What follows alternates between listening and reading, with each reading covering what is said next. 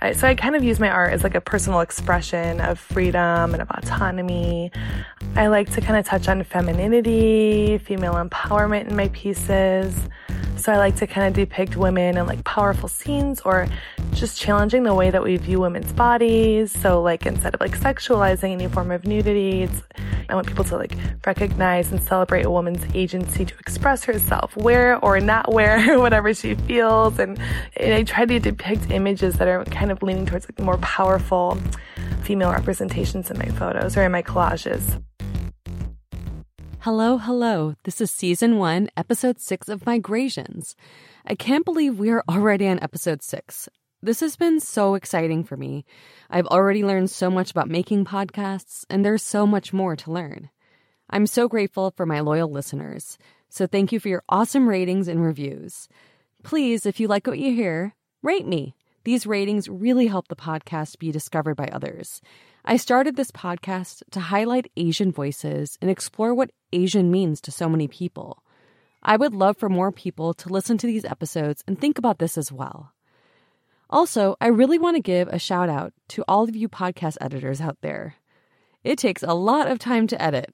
Just going through this episode took me about 5 hours just to prepare so I could send it to my editor after I already recorded it.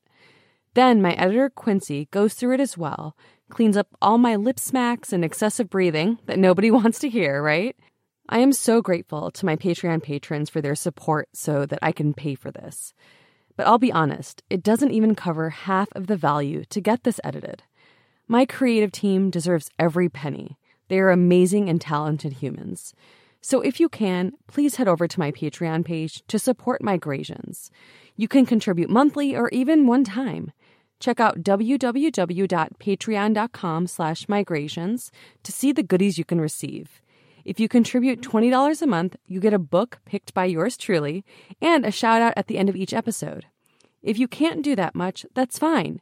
You'll get shout outs in other ways, and you can get a sneak peek into some of the episodes before they're even officially released. I think that's pretty cool, don't you? Thank you so much, and let's get into today's episode with Marzieh Saffarian.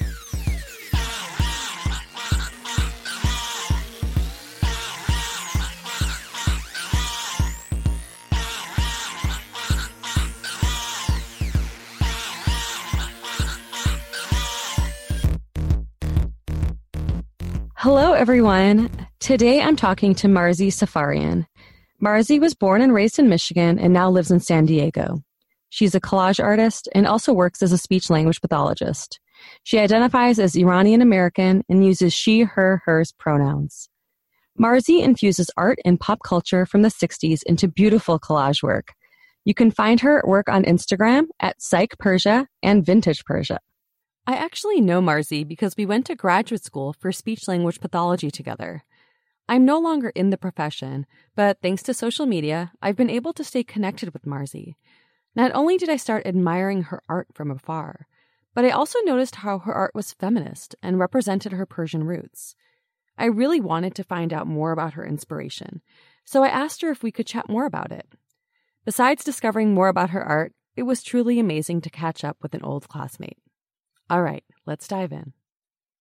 So you do work as a speech-language pathologist, but you got into collaging. How did you get into that? And can you talk a little bit also about what collaging is for people that might not be familiar with it? Right.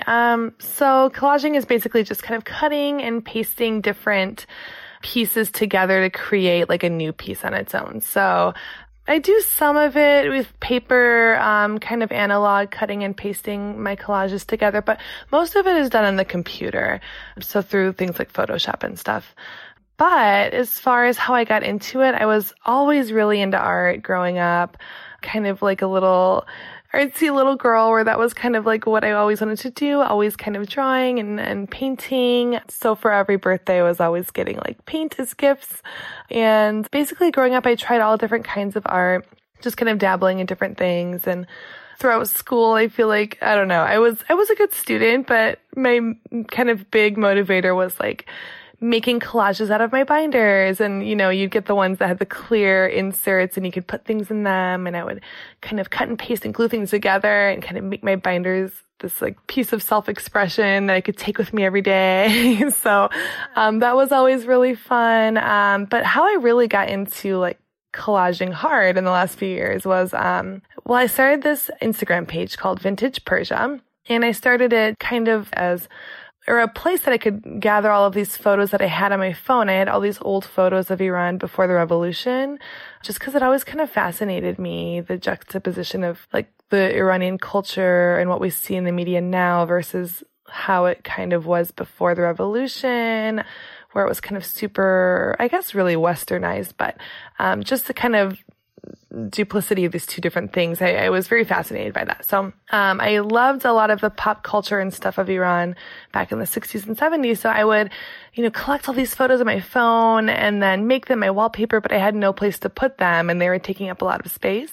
So I started this Instagram page where I could kind of showcase them. People could send in then their family photos. It kind of started this really cool community. And basically, at one point, I wanted to make a logo for Vintage Persia. So I had my husband show me how to use Photoshop so I could start making like a little collage and a little logo.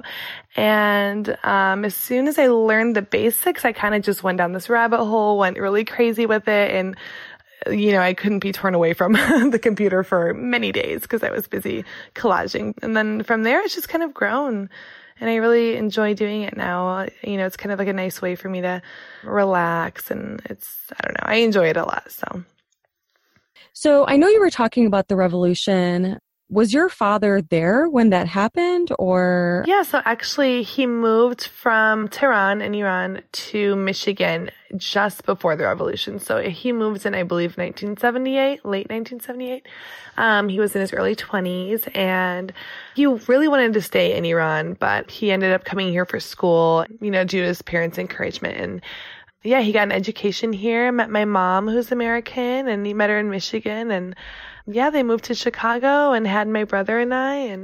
But even though I grew up in the U.S., it was really nice because he kept our Persian culture kind of ever present in the home, which was really nice to have. So through the language, the food, the music, and kind of maintaining those close relationships with our family overseas, we were able to kind of grow up in a really Persian household like that. I think what Marzieh talked about here in terms of pre- and post-revolution Iran is really important. Pre-revolution Iran isn't a time period that we've seen depicted that much in the mainstream media. Just a couple of months ago, we heard about a potential nuclear war with Iran, and we also hear about their strict Islamic culture. So I asked Marzieh about how she sees Iran depicted in the media now, and what this has to do with her identity and art. Yeah, so basically, when we look at the media and their portrayal of Iran, I kind of consider it to be stale, bleak. It portrays Iran as a nation of these Islamic fundamentalists that are out to destroy the United States. You know what I mean? And so, a lot of these news stories and a lot of these representations that we see in the media are pretty negative, and a lot of times they're accompanied by these photos of women in burqas and mullahs and people chanting death to America. But this really isn't the real Iran. So for me, I was fortunate enough to grow up in a household that was really entrenched in Persian culture, and I spent a summer in Iran visiting my relatives during my formative years. So I'm really glad I went when I did. And through creating art, for me, it's informed by my experiences as an Iranian American woman. And so when I make this art, I'm kind of hoping also to highlight the many beautiful aspects of my culture and to enhance kind of a richer understanding for people, or just a new perspective of what our culture represents. So through like you said, my Vintage Persia page and my Psych Persia art page, I just really love kind of depicting Iranian celebrities, different, anonymous Persians too, from old photographs or various places in Iran. I like to kind of put those in my collages in order to spark some curiosity in those that may not have really thought of Iran in that way. And a lot of times too, I like to take photos of American celebrities like Debbie Harry or Cher and kind of skew the images a little bit, which I call Persianizing them. So I'll, take one of these American celebrities and kind of give them these thick eyebrows, join in the center, or big round eyes, or change some part of the scenery around them, or add in like some Persian motifs or clothing, something like that to kind of meld these two cultures together and warp an image of like a familiar all-American celebrity kind of in order to otherize them a little bit, you know? So I feel like I'm trying to kind of play with the idea that an American and Iranian really aren't that different once you kind of like, you know, play with the layers or peel back the layers a little bit. So wow, that is so cool. I've noticed you did that, but I never thought about it in that way. And I think that's something that probably subconsciously affected me, but I didn't consciously realize. I mean, it's almost like a reverse assimilation, right? Yeah, exactly. Yeah. And I think that's really fun to play with, like you're saying, like otherizing it, but kind of like the other way, you know? For sure. Yeah, that's a good way of thinking of it. Yeah. Yeah, that's really, really neat. So I also noticed that you use some different symbols. Like you talked about the eyebrows, and you play with the eyes a lot. Can you talk about where that comes from? Yeah. So, like as far as the symbols that I use, I was thinking about it. Like I know the last time we were speaking, we were kind of talking about like the evil eye. Like in Persian culture, the evil eye or the nazar is present in a lot of different like motifs or just, you know, jewelry, things like that. And it's a symbol that kind of represents keeping away bad spirits or bad energy. So I don't know, like the reason I include them is maybe because on some deep level, I'm trying to place them in my pieces to keep away the bad energy. But, you know, also I just find eyes to be really fascinating. But like as far as other symbolism in my art, I think that like a lot of my art is kind of inspired by, at least visually, by art and pop culture of the 60s and 70s and textiles and different architectural influences like mosaics. And like for me, I'm a big fan of Persian nomadic art with its like bright, rich, saturated colors and like there's a lot of geometric patterns. And so I really love that. And a lot of my collages are kind of like this composite of both Iranian and American influences. So a lot of times I do, you know, incorporate symbols of like rock and roll and disco. And then, you know, I try to incorporate things that like my father exposed me to, which were like Persian icons like Gugush and Daryush, these famous musicians from the 70s that we really kind of grew up idolizing in my house. So I love to incorporate those elements. But then like on a deeper level, I would say that a lot of my art kind of draws on the relationship between my Eastern ancestry and my Western upbringing.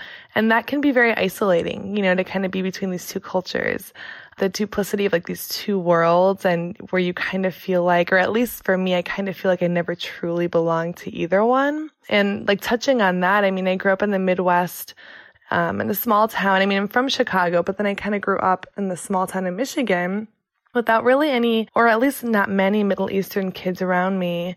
And obviously without those positive representations in the media, like we were just saying. So you kind of feel like you're ostracized a lot by your peers and your adults. And then, you know, kind of being othered in a sense. Like, for example, I was thinking about this story as I was thinking about this earlier today. I think it was in like the 3rd or 4th grade. And me and like my best girlfriend at the time, she's this American girl. We're sitting playing a board game together, like during, it must have been like free play or something in the classroom. So it had like all these trivia questions on it. And so she pulled this card that referenced the Iranian hostage crisis. I don't remember the question exactly, but it was for like, I don't know, 4th grade or something. And she realized that like I'm Iranian and that Iranians took Americans hostage back in the 70s. And then for like 3 months, she didn't speak to me. So it's kind of like this weird kind of feeling of like no matter how American you become or how much you assimilate, even as like this little kid, you know, you're never really kind of, or you're kind of grappling with this duality of being perceived as different by American peers, you know, or, you know, the society overall. So I just thought that was kind of, it's something like little spurts throughout my life. It's like you're always kind of dealing with things like that, no matter how ridiculous or silly it sounds, you know? Yeah, I don't think that sounds silly at all. Like, actually, I got chills. Like, that's really powerful. And, you know, I remember stories like that. I mean, like feeling like that too when I was younger. Like, I have to assimilate enough to have those friends, but I also have to represent my culture to be able to speak to it and still have like patriotism or something. And it's like just Exactly. living these multiple identities just to belong. Right, exactly. And it's like, I think the example seems silly in my head because I'm like, what little kid would do that? But it's, it's just one of these things as like an adult, you deal with it in different ways, or it comes out, I think, of people in different ways. But yeah, it's hard. Assimilating just enough is kind of a good way of putting it. So another layer that I think complicates it, and I'm sure you can attest to, is just being born female. So like, we know female oppression is obviously universal. It's not like something I would consider to be like a Persian thing or a trait of like Iranian men or anything like that. But I think like in many ways, the restrictions placed on women in Iran, like the mandatory hijab or rusari, the just, general lack of like women's rights and autonomy in their society, those also lend to my art in the sense that I like to express freedom and women in these strong, empowering roles. So, and I think a lot of that also comes from the way I grew up. I lived in a household where like my mother and I kind of had to give up our voices a little bit in order to maintain order in the home because my father was always like a little bit controlling.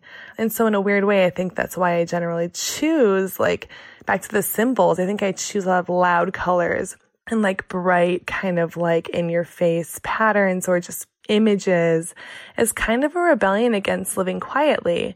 Because I feel like a lot of my life has consisted of me feeling like, maintaining an invisible nature might be to my benefit, both like within my home, but also just as kind of a Middle Eastern female in the world. Once you speak up too much or just become too noticed, you're putting yourself out there. And a lot of times you can put yourself out there in an incredibly vulnerable position. So I kind of use my art as like a personal expression of freedom and of autonomy. I like to kind of touch on femininity, female empowerment in my pieces. So I like to kind of depict women in like powerful scenes or just challenging the way that we view women's bodies. So like instead of like sexualizing any form of nudity, I want people to like recognize and celebrate a woman's agency to express herself, wear or not wear whatever she feels. And I try to depict images that are kind of leaning towards like more powerful female representations in my photos or in my collages. So I feel like I find a lot of personal freedom in that. And I think a lot of my life just in family dynamics and romantic relationships, I've kind of spent a lot of time being told exactly what not to wear, how not to behave, and kind of being silenced like that. So I feel like really empowered in my femininity, and I enjoy using, these female forward images and like loud colors as kind of a rebellion against what is expected of me as a woman of color. So I kind of find like art to be my safe space for me to kind of deal with all of these things. There are a lot of pieces Marzieh has created that I absolutely love. While scrolling through Psych Persia's Instagram page, one piece really stuck out, and I'll link to it in the show notes. In the background, there are these ethereal-looking pink flowers against a night sky. And in the foreground is a picture of an Iranian woman wearing a green rusari, which covers her head, nose, and mouth. But Marzieh collaged in a retro-looking scarf over her nose and mouth with the word love written in pink bubble letters, like something you'd see on the side of a VW bus in the 60s. And there were orange and yellow and brown flowers in the background. It's as if you're looking at pre- and post-revolution Iran in one view. On one hand, you can see the effects of the installed Ayatollah, but you can also see a hint of how things were just before this, against a beautifully dark background. This made me think about how the U.S., with its Western ideals, essentially stripped the sense of Western culture from Iran. I asked Marzieh what she thought about this. Yeah, and I feel like, and to be honest, the West had a big role in installing the king in Iran too. So it was like, they kind of pulled Iran towards a more Western, more like, I guess, liberal, way of living, but then also the Shah was so bad for people's democracy too. Like they're kind of looking for this middle ground, this democracy that they're not getting. I mean, the U.S. was kind of managing the country for so many years or mismanaging it. I mean, there was all these events that led up to the revolution that were so complicated and long-standing. But now we've got Iran and this Islamic Republic state, and now there's a whole other list of problems. So now it's like the lack of rights for women is obviously very heartbreaking, and women, I think in Persian culture, at least in my experiences, have always been very powerful and kind of very loud and very, they're very independent. And so I see this, in lots of Persian folklore and Persian stories that were told to me as a kid. And I see it in my aunts, like my Iranian aunts are so headstrong and so glamorous, and they definitely live their lives out loud. So even though, women are experiencing a lot of oppression in Iran, obviously it's something that women experience around the world and around the globe. And it's something that I think is obviously a big issue internationally and in the US. Speaking to Persian culture, I don't think that the culture itself has always been this way. As far as, I don't think that men are especially oppressive in Iran, but I do think that overall as women in any culture, we have to go through a lot of the same things. Like me as an American woman, an Iranian American woman, I deal with a lot of the same things as, women do in Iran, but there it might be more blatantly obvious when they go in public, they have to cover. Here it's kind of like more nuanced or, but it's still very heavy and it's, still very hard. So I feel like I feel kind of a solidarity with women and I feel very empowered when I at least get to express myself through creating something, Yeah, definitely. And I really like how you talk about how women don't have to be oppressed to the degree of being forced to wear certain clothes to experience a type of marginalization. I mean, in the West, in Los Angeles, I experience sexism. It's alive and well. It looks different ways. And sure, certain cultural ways and politics as well can affect the level of rights somebody has, which is not to be ignored. I mean, I have the right to vote and I can go to work, generally wear what I want to wear, but that doesn't mean that this ideology in terms of just sexism and microaggressions towards women are gone forever. Of course, exactly. I think we're all feeling that. So yeah. Yeah. And it just it looks different depending on the culture you came from, and also the family you came from. I have some friends where there is a lot more overt sexism in their family. And then I have others where I grew up definitely with a matriarch, yet there's a lot of things within my family that are still sexist that my mom still adheres to. Even though my mom was the matriarch, my father passed away 7 years ago, and she still kind of felt a little bit like, okay, even, as much as she missed my father and, was grieving him, she still was kind of like, I kind of feel like I can do whatever I want, and it wasn't even like my dad wasn't demanding of her, especially for like the stereotype of an South Asian man, like at all. But it's still just like a certain sense of answering to somebody or just being a woman in a hetero relationship and having certain demands. So it was more of a structural thing than I think actually my father.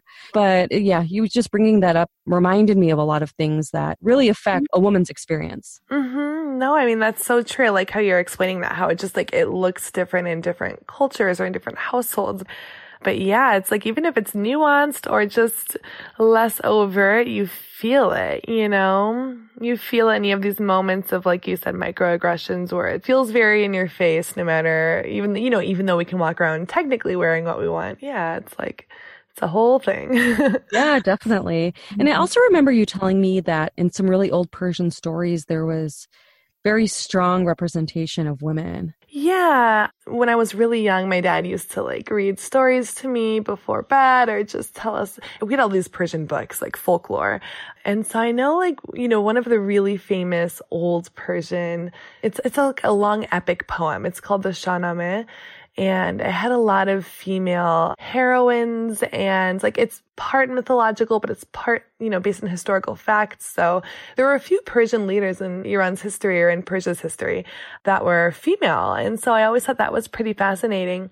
And then a lot of the women I remember, reading about or hearing about in these stories were kind of these like powerful warriors. I'm thinking of one specifically. I'm blanking on her name, but she had all these suitors and she would kill them or send them off, whatever, until the right one came along. But I remember just being like, wow, like women are really depicted as powerful beings. And a lot of these stories are kind of female forward. And versus a lot of the stories you read as, in American culture, all these princess stories, which are beautiful and lovely, and I like them. But then, I think they depict women as a little bit more like helpless, whereas I noticed the difference between the stories I would hear when I was little about the Persian stories about these Persian women, and they always seemed a little bit strong and kind of a force to be reckoned with. So I think I always really enjoyed hearing about those. Besides the connection between Marzieh's art to her culture and female strength, I also wanted to talk to her about our connection between our speech-language pathology background and about our fluency, or a lack thereof, in our native language. For reference, my native language is Gujarati and Marzieh's is Farsi. For me, personally, my parents were told by the speech therapist at my elementary school not to teach me my native language because it would confuse me, where now the literature says the complete opposite. And losing my native language or not losing it, but never having it fully, has been really challenging for me. And it kind of talking about what you were saying before about not knowing where you belong. I mean, there is that part of it too. It almost kind of worsens that feeling. It makes it just feel a little more bitter. Can you talk about your experience with that? Yeah, I relate a lot to what you just said. I mean, I guess I'll quickly rewind. When I was growing up, my dad only spoke Farsi to me, and then my mom, who's American, only spoke English. So my dad did really want to instill Farsi in me and my Persian roots and my culture, so he did it through language and many other things. But as I grew up, I wasn't really growing up around Middle Eastern kids or Persian kids. So you kind of lose your Farsi. And there's times when I was a child where I would become embarrassed if my dad was picking me up from school and speaking Farsi to me. And, it's like you just kind of want to assimilate. There were times when I felt like, I would answer back in English because I didn't really want to draw attention to myself. But then as I got older, I got really proud of having my language. And so over time, though, naturally, you just kind of lose a lot of it. So I mean, at this point, it's kind of too late. I'm not fluent anymore. I could relearn, but I can at least communicate a little bit. But in general, I do feel a deep loss about losing my fluency in Farsi. And I think, like, from our perspective as having this speech language background, I mean, we know that humans use language as a way to connect with one another, to build interpersonal relationships, communicate, express so many things. And I just feel like I don't have the ability to do that anymore in Farsi because my language is so limited. And so it's hard to connect with a lot of Iranian Americans. And I think that, like, having any other means to connect with people is really nice. Even if it's outside the language, if I can't do so with Farsi, then I'll do so other ways. But I don't know about you, but I feel like, too, adding to the kind of feeling of being othered, when I got older and I kind of went to college and would try and connect with other, like, Persian students or Persian American students, I felt like it almost became a competition of who knows more Farsi and, like, how Persian you are or how American you are if you kept your Farsi. Yeah. I mean, have you ever experienced that? Because I feel like that's always been kind of a painful thing too. I don't think I experienced it amongst my peers. I never felt that way or pressure from anyone, though I felt shame that I wasn't fluent. And I think I felt more shame within my family, like amongst my cousins, even though we didn't see each other a lot, but like a lot of my cousins are more fluent than I am. And I was kind of just like jealous, and again, none of them ever made me feel bad, but it was just like a jealousy because I just wished I had that. And you're right. Like, it's just harder to do when you're older. And yeah, it's a way to connect with others. But that's really interesting, seeing that as like a competition and being a measure of your... Yeah, it was something I experienced in undergrad, and then I thought that, we would grow out of it when I went away to graduate school. But I don't know, it still felt, and maybe it was in my head when I was older, maybe it was just kind of like lingering there, but I still kind of felt like if a grad student was speaking to me in Farsi and I was answering in like what I would call Fargalisi or like Farsi English, I felt like a little bit like, ooh, I can see on their face that they're disappointed or something. But that, again, that might just be the kind of inner shame. I have no idea. Yeah, and I also think for me, there's so many Indian languages. So when I was like in college, there were a lot of South Asian kids there, but a lot of us just spoke different languages. So I think that immediate competition just wasn't there because it's not like we all spoke the same language. So that might have been it too. Yeah, it was interesting when you were talking about the interpersonal relationships. I was just thinking about how my uncle just passed away. It was my dad's oldest brother, and he's the last in my, thank you. He's the last in my dad's lineage, like of his siblings, to be alive. And he was actually the oldest. I've been trying to connect with some family in India. A lot of them aren't that fluent in English, and I want to call them to express my condolences, but I just feel so embarrassed that I don't know what to say. And, I've told my mom, and she's like, they'll understand. Just say basic things. They'll just be happy you called. And I know that intellectually, but emotionally, I still feel all this shame that, I don't know the language.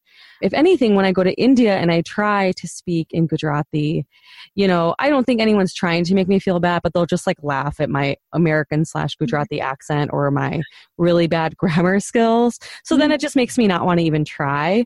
Though the nice thing about being exposed to it at that level is that I hear it a lot. So at least my comprehension is there. Yeah. More than it is here because, now that I don't live with any family that speaks Gujarati, like I just don't hear it as much. So it is really nice to hear it a lot because at least that helps. Absolutely. Yeah. No, I can definitely relate with that kind of feeling of loss and shame about it, but I think you should call them. I think they'd be super happy to hear from you. No, I will. But yeah, it is interesting how it can affect our behavior, I guess, in that way. And I have recently actually found some lessons for Gujarati. So I'm actually considering taking that eventually. And, they teach adults. So I think that would be really cool.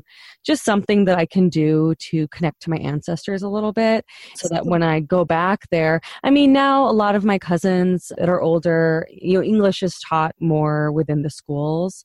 Like I have zero problem talking to my cousins that are around my age because they are completely fluent in English. But at the same time, I do think there's just like fun things to other languages. When you hear it from your parents, you have these memories, and it's a way to connect not just to other people, but to like nostalgia in a way too, right? Exactly. Yes, exactly.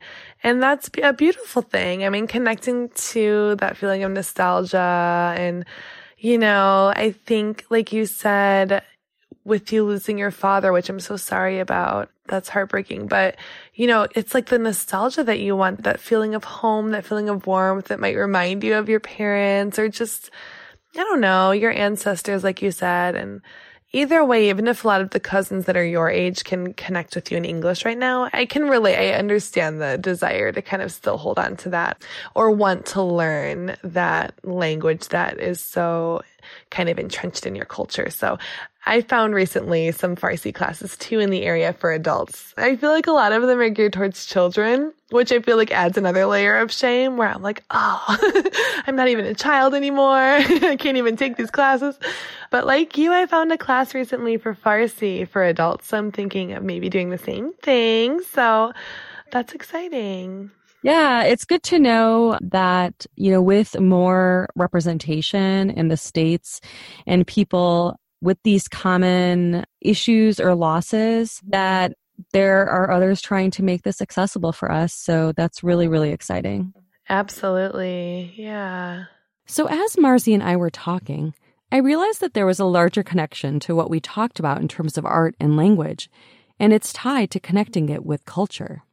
How else have you maybe connected to other Persians through your art? Oh, yes. Like I was saying, I had very few Persian friends growing up in the Midwest, but the ones I did have kind of went the traditional path of like math and science, and following the road that was expected of them by their parents.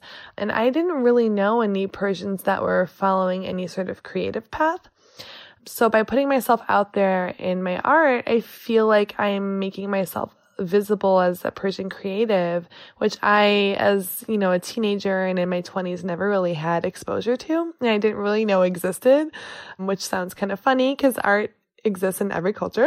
But through the process of making all this art and kind of sharing it via social media, I've been able to connect with others who followed that same path. So I'm really inspired by them. And I really enjoy kind of connecting with individuals who, like me, maybe followed another path traditionally in their work, like with me in speech pathology, but who really have a deep connection with their culture and just with their own artistic expression that's possible within that world. So I really enjoyed connecting with others through it. Cool. Have you been able to connect to anyone in Iran through your art? Actually, yes. Maybe 2 years ago, I was kind of communicating with someone. I get people messaging me a lot on Instagram. And so I had some guy messaging me and we were having conversation and he was asking me, how much he could pay me to mail my prints. And I haven't quite found a way to do that affordably overseas yet. So we ended the conversation, spoke again in a few days, and he told me that he figured out a way to print my collages and was asking if that's all right. And I said, of course. And he was living back in Iran. And so he was telling me that he was printing all of my collages and hanging them outside of his home, like kind of like on this terrace that faces the street so that everyone could see them, which I just thought was like really moving. I mean, for whatever reason, I just was like almost in tears. I thought it was so sweet just to see that like I could connect with someone so far away who, he's part of my culture, but at the same time, we're like oceans apart, but he's sharing my art and, we're using it as kind of a means to connect and kind of relate on a personal level. And I thought that was really beautiful. That is so beautiful. That just gave me the chills again. Oh. Yeah, it's really, really nice to know that your art is affecting someone. And kind of going back to those like interpersonal relationships, like maybe the fluency isn't completely there, but your art is being like displayed in Iran. I mean, that's so amazing. Like it's not about like the money, right? It's about yeah, of course. Like I think that's the thing with art too. It's at least for me, it's like, I don't really make anything off of it. It's, I gotta pay my bills with my day job. So for me, it's just so much about the connection and just about the kind of self-expression. But yeah, that was beautiful. Yeah, that is so sweet. That's really heartwarming. Thank you so much for sharing that story. Of course. Yeah. Well, Marzieh, thank you so much. I've had such a delightful time talking to you, and I'm so glad that you and I have been able to keep up with each other, even though I've left the profession and, we both moved away from Chicago. I mean, I feel the same, though. I'm so happy that we've been able to keep in touch. It's so wonderful following what you do, too, and your creative expression and the podcast and your writings. It's amazing to watch. So thank you so much, Marzieh. Well, I am so glad that we are here to root each other on. It is wonderful. Yes, I agree. Thank you so much, Nisha.